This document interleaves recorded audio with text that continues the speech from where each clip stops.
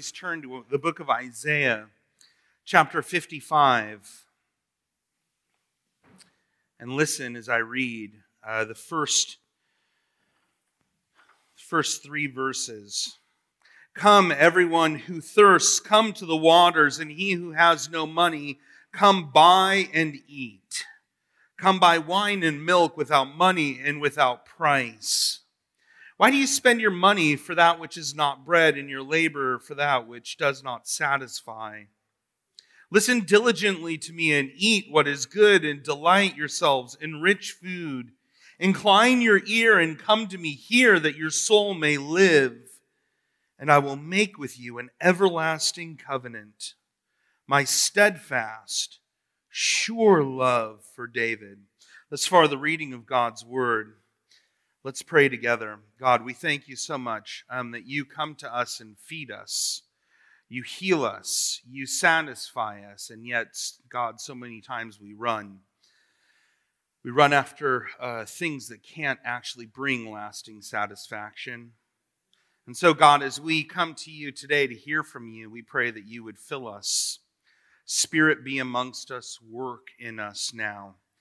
We pray, be with Pastor Rob and be with Nisa especially, Lord.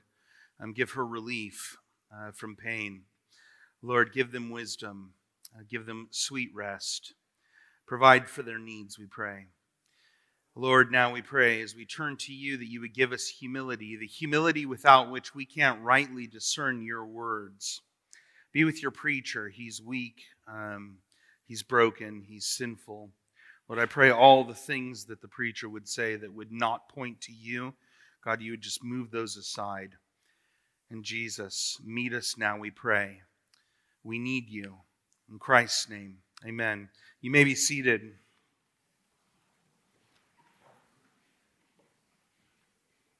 I want to start out today by asking sort of a weird question. And I'm going to ask this question, and I'm just going to kind of leave it out there for us as we consider the topic of satisfaction. Let me ask this question. Do you come to church today hungry? Are you hungry now? Now, some of you may not have eaten a good enough breakfast, and you're like, yes, I'm physically hungry. But we're talking about a different sort of hunger here. Just like when I get home and I'm hungry for food, I go to the cabinet and pull out cookies. Or when I work out periodically and I'm thirsty, I take a drink. The question is, are you hungry today? Today we're going to talk about this idea of hunger and satisfaction. This idea that our hearts are constantly chasing after something that will make us feel like we can actually rest. That will make us feel like we can stop for a moment and take a breath. There was a time in my life where I loved photography.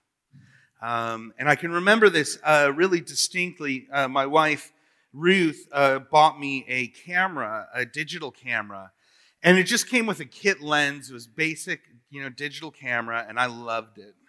I was out taking pictures of all sorts of stuff. I also loved to hike, and so I'd go out into the wilderness, and I'd walk, and I'd take pictures of all sorts of random stuff. And I thought to myself, man, this camera is so great. I don't need anything but this camera. Well, the camera had a removable lens, right? And so I wanted to take pictures of these flowers in a field, and I wanted to get right up close to them and take a certain type of picture. So what did I need? Right? I needed a different lens. So I bought the different lens, and I thought to myself, surely this lens will do it. Now I've got my kit lens, which is fine, and I've got this other lens, which is really good, and I won't need anything else. Until I wanted to take a picture of something that was far away. So then I had to buy another lens, right? And I bought a zoom lens, one that could take pictures of a long ways away. But when I bought that, I realized that I have this funky shake in my hand. And no matter how much I would try to focus the camera, eventually the shake would come through. So what did I need? Well, surely at this point, if I'm going to take good pictures, and good pictures are what make me a good photographer, I need a tripod, right? So then I buy a tripod. Now I'm completely set up. My wife is like watching the dollar signs ring, right? Now I'm completely set up. I'm good to go. But I like to hike. And it's hard to hike with 3 lenses, a camera, and a tripod when all you have is a little tiny bag that just really only fits your camera. So what did I need? I needed a backpack, right? And I needed a specific type of backpack that not only held my camera lenses, but also could hold all my maps. It could hold my tripod. It could hold everything I needed. And I got that. And I thought to myself, surely now I've got it. I'm set up. I'm ready to go. So I go out on a hike with a buddy of mine, my friend. And my friend is also into photography, where we're getting into this thing together. And we're out on the hike, and he says, Joel, check out my new camera. You see, instantly my heart was like, well, his camera is better than mine. I need a new camera, surely now. Like, I can't keep taking pictures with it. It's just not good enough. You see, ever since Adam and Eve in the garden, our hearts, our souls have hungered and thirsted for something to make us more. I mean, this is exactly what Eve and Adam did in the garden, right? They reached out and grabbed the fruit because they wanted to what? Be like God. And ever since then, we've been hungering and thirsting. We've been grasping to find fulfillment in the things of this world. We've tried to find satisfaction in the things that this world presents us. And the culture picks up right on this, right? I mean, let's just try this out, right? The Rolling Stones have a great song, I Can't Get No. Snickers satisfies. Social media, right? We don't feel satisfied unless somebody likes our picture, unless they follow us, unless they retweet us. And if they don't do that, then what does that mean about us? You see, I used to work in youth ministry all the time, and it was fascinating to me to watch as people, as the youth in my youth group, they would post something and then they would sit there and pull up the phone over and over and over and over and over again to see how many likes they got and how quickly they got them so that they could feel like, oh, I'm important. I can rest. That is until they post again, right? Or someone else posts and they get more likes. So the question for us to consider today is, where do you go for satisfaction? Where do you go for satisfaction today? When you feel like your soul can find no rest, what do you go to find rest for your soul? Where do you grasp? What do you hold on to find your satisfaction? Today I have one simple point. It's a big point, and we're going to break it up into 3 smaller points because I'm a good Calvinist. My big point is this. Because Christ died for you, you can find satisfaction and rest in Him. Because Christ died for you, you can find satisfaction and rest in Him. We're going to look at this in 3 ways. Satisfaction sought, satisfaction found, and then come and be satisfied. Satisfaction sought, found, then come and be satisfied. First, satisfaction sought. running after that which can't bring true satisfaction. We see this in verse 2 of our text. If you look down and read the very first word of it, why? Why do you spend your money for that which is not bread, and your labor for that which doesn't satisfy? Isaiah is asking a very particular question. He's saying, look, people of Israel, why do you chase after these things that aren't going to actually fulfill the need that you're looking to have them fulfill? Israel in that time, in the time of Isaiah, was always chasing after things. The Bible uses a really sort of explicit kind of word for it. It says, why are you always whoring yourself after these things? You're just giving yourself away. Foreign gods, foreign armies, foreign protection, foreign women. You're giving yourself away over and over and over again. What are you searching after?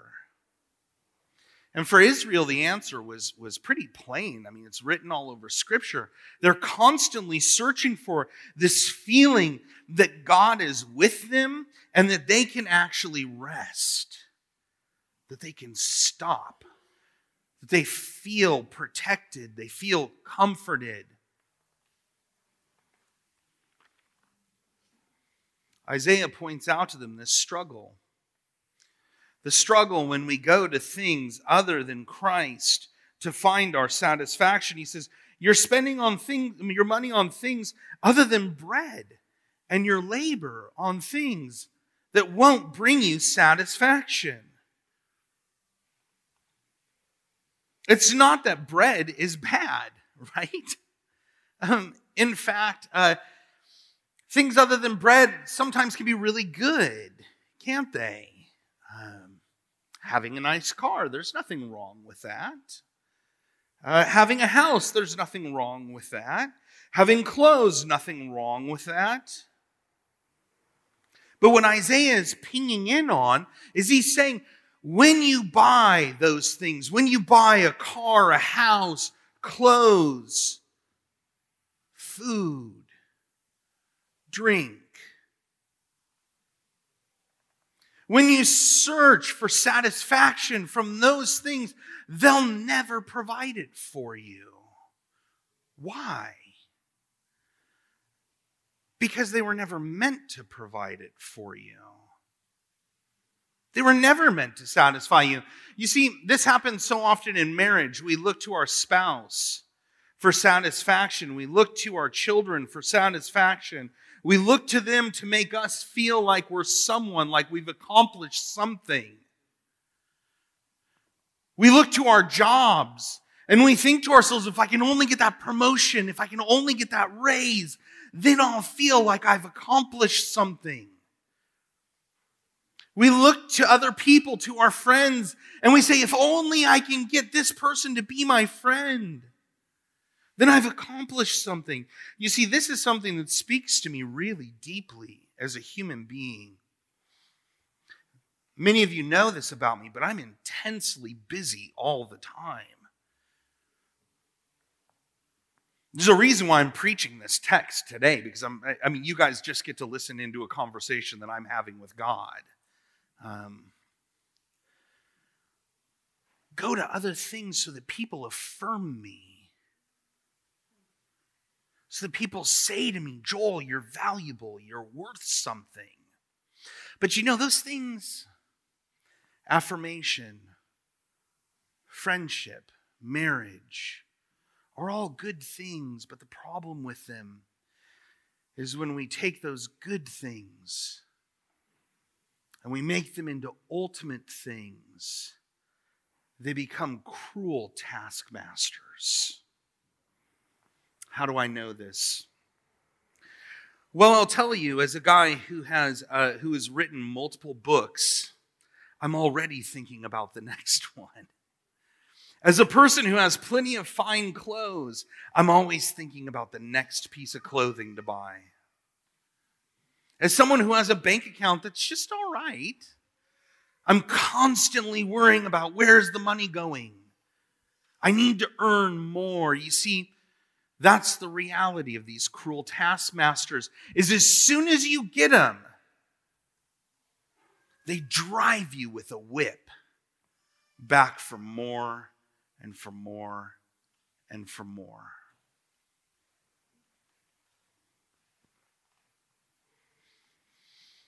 I mean, kids, have you ever wanted something so badly, right? You thought it was going to actually make you happy when you got it. There's an old story. This is a story. My daughter's smiling because she knows exactly what I'm going to tell. My daughter, when she was 5, she's given me permission to say this story, so it's okay. When she was 5 or 6, somewhere right around there,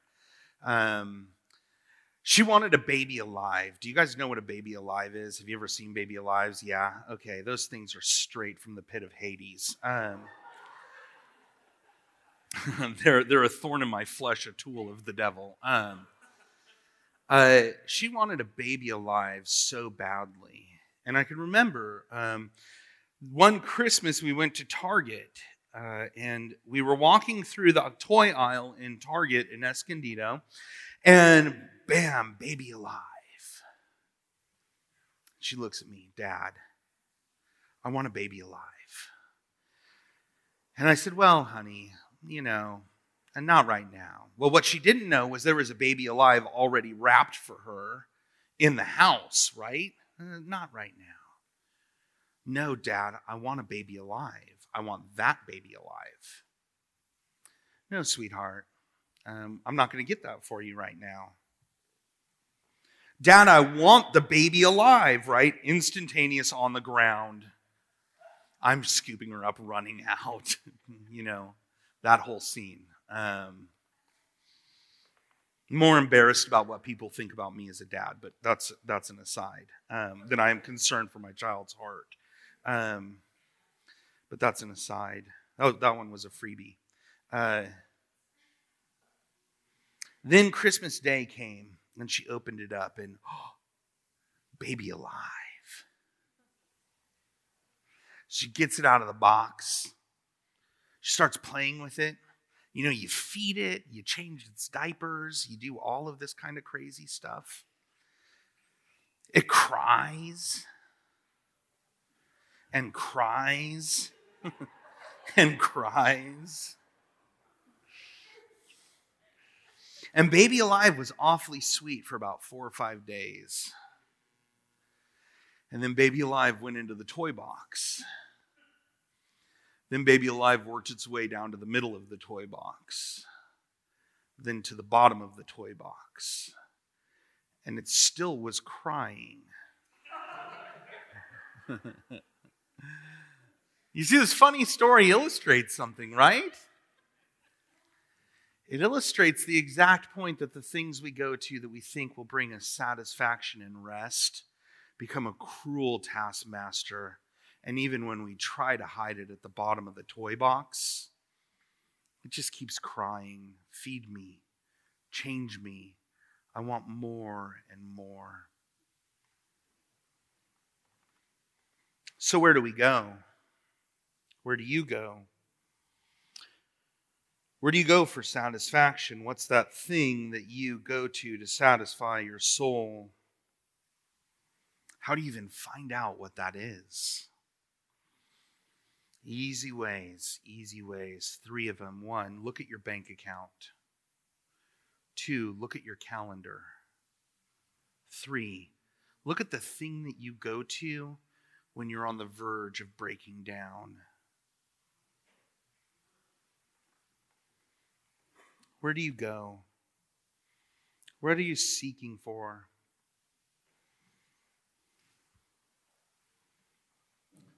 Second point. Satisfaction found. Lasting satisfaction in Jesus. Look back down at the text. If verse 2 sets up the problem, verse 1 gives us the answer. This word come, everyone who thirsts, come to the waters, and he who has no money, come buy and eat, come buy wine and milk without money or without price. Actually, that first word may be better translated. Some of your translations may have this. It says like ho or hark. Look over here, not in the Three Amigos way, but look over here.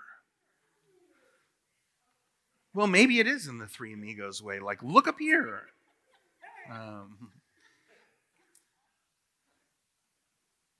Look to something. Come, everyone who thirsts, come. Come to the waters. I think it's beautiful that Isaiah uses the plural form of that. Come to the waters. It's this picture of flowing water, living water, some might say. Water that doesn't stop. Come to the waters. He who has no money, come buy and eat. Come buy wine, come buy milk, without money, without price.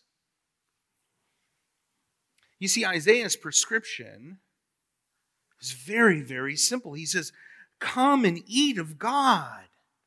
Come and eat of something, drink of something that will actually provide your soul with what you so long for.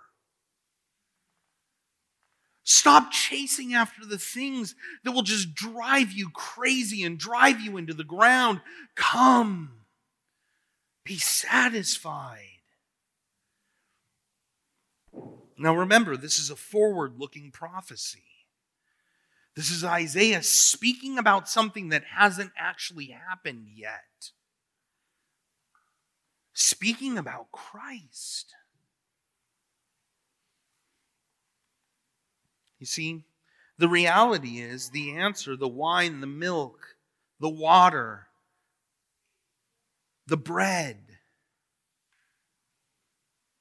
Those things are Christ. They're Jesus.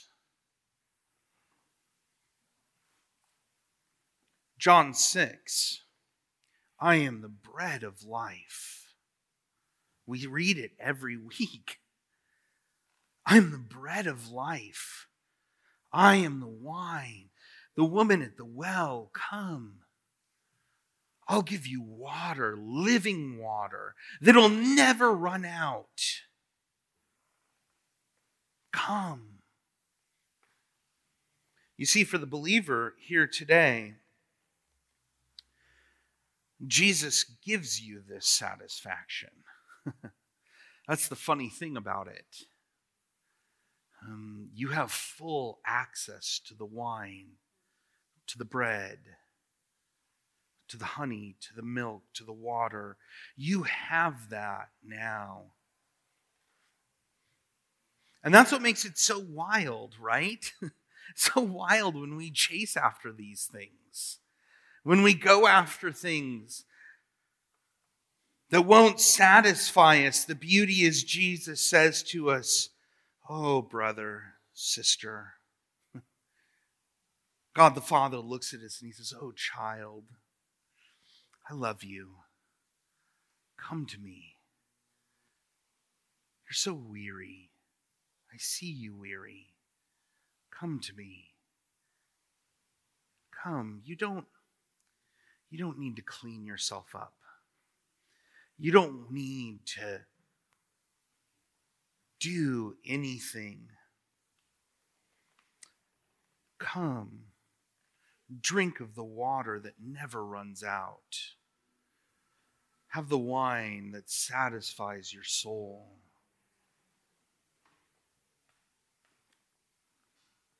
For the unbeliever, the question is, how do you find satisfaction? How do you turn to God in this? Well, Isaiah 55 tells us it. Look down at your Bibles again, starting in verse 6. This is how kind God is to you. He says, seek the Lord, seek me while I may be found. Call upon me while I'm near. Forsake your ways. Forsake your thoughts, the ways in which you use your mind to rationalize running after things that won't satisfy you. Forsake those things. Return to me, come to me, and I will have compassion on you. And I will abundantly pardon you. You see, the amazing thing about that is, if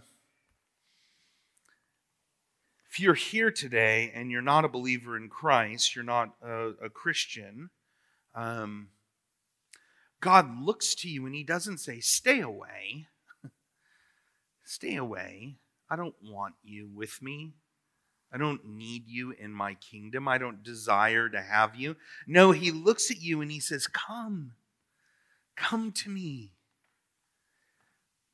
Come and find real satisfaction. Place your faith in me. Trust me. Trust me today with those broken parts of you that you don't let people know about and see. Trust me with those things, and I'll have compassion on you.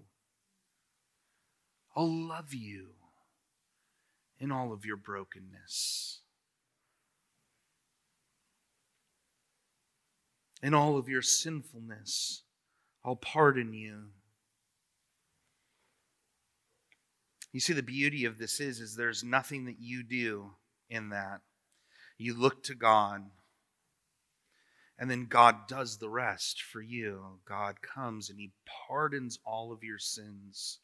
He feeds you. He allows you to rest. God is not like one of these so-called things that bring you satisfaction. He's not a wicked taskmaster. He's not like your money. He's not like your retirement account. He's not like our political system. No, what he does is he says, come to me. For the believer, the beauty is that you, because of the work of Christ, you get to partake in this steadfast, sure covenant with David. You get to do what Isaiah says.